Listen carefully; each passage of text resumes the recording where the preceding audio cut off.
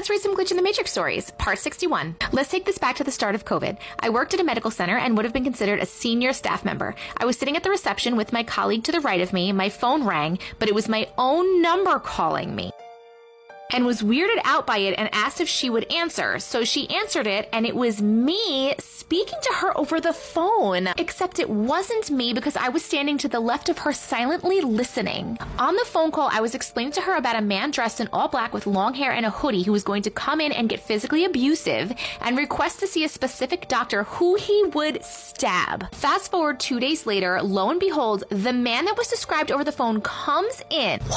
I asked my colleagues to go to the back and ask the call doctor and told him to lock his doors. The man was screaming out the same stuff as it was said in the phone call. When the police arrived and arrested the man, they searched him and found a knife in his pocket. My colleague who answered the phone asked me how I knew this was going to happen. I looked at her and said, "You're the one that answered my phone and heard what was being said." She had no recollection of the phone call or anything I was trying to explain to her, although it happened 2 days prior. Until this day, just thinks I'm crazy. I don't think you're crazy, and I think that's so cool.